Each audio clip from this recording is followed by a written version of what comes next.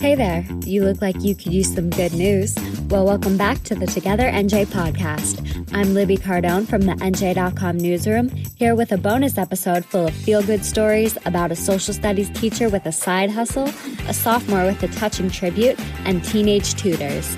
Now let's get to the good stuff. Michael Salpaugh is a social studies teacher at Ridgewood High School by day and an entertainment company co-owner by night, and he knew exactly how to help his students get the prom they deserved. He organized a virtual prom that more than 500 people tuned into, all dancing from their homes in their prom finest. What a great way to celebrate your students. You can learn more and check out some virtual prom pics by heading over to nj.com/togetherNJ. West Windsor Plainsboro South sophomore Madoka Kondo had a vision of celebrating her high school seniors that looked a lot like wildflowers surrounding the school's famous green sign. Kondo spearheaded an effort to create green and gold hearts on sticks to be put into the ground to decorate a spot where seniors take pictures each year on graduation day. Each heart had the name of one of the school's 370 graduates on them.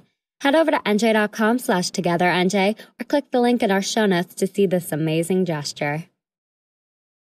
Aaron Diaduck, a Glen Rock native and junior at Montclair Kimberly Academy, wanted to help out students whose parents are frontline workers and who needed a little help adjusting to online learning. So Aaron created Teenagers Can Help, a tutoring nonprofit designed to help out those students.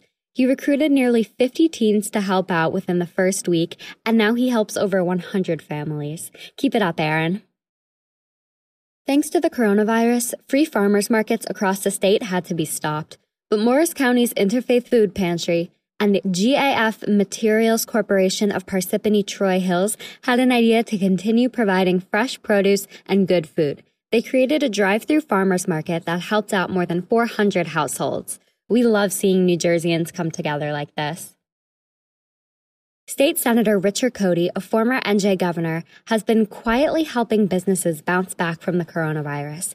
He's helped out at least 8 restaurants and countless people by giving them money out of his own pocket, roughly $40,000 by his own estimates. He plans on giving more too, helping out more businesses and people as the coronavirus crisis continues. Thank you so much for your selflessness, Senator Cody. Well, I'd say my mood has definitely improved. How about you? Be sure to subscribe to this podcast for more stories about how we're keeping it together, New Jersey. Join us next time, and until then, check in on all our great stories at nj.com/togetherNJ.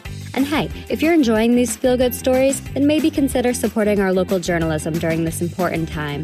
You can head over to nj.com/supporter to sign up today. Again, that's nj.com/supporter. Thanks. I'm Libby Cardone, and until next time, stay positive, Jersey.